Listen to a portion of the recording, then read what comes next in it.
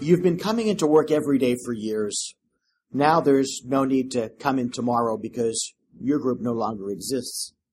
You see, although you collected over $20 million over the past year, and you and your fellow partners earned a tidy sum, it turns out that your group was simply a service to one hospital, not a real business.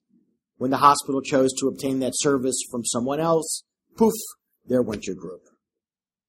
There are many things that your group can be doing to create leverage to prevent its demise. And they all start with telling the truth about your present situation and with imagining the future as you want it, not as the hospital wants it. Right now, the chances are almost certain that there's someone, in fact, many someones, who also want your group's contract. Are you simply going to let them have it?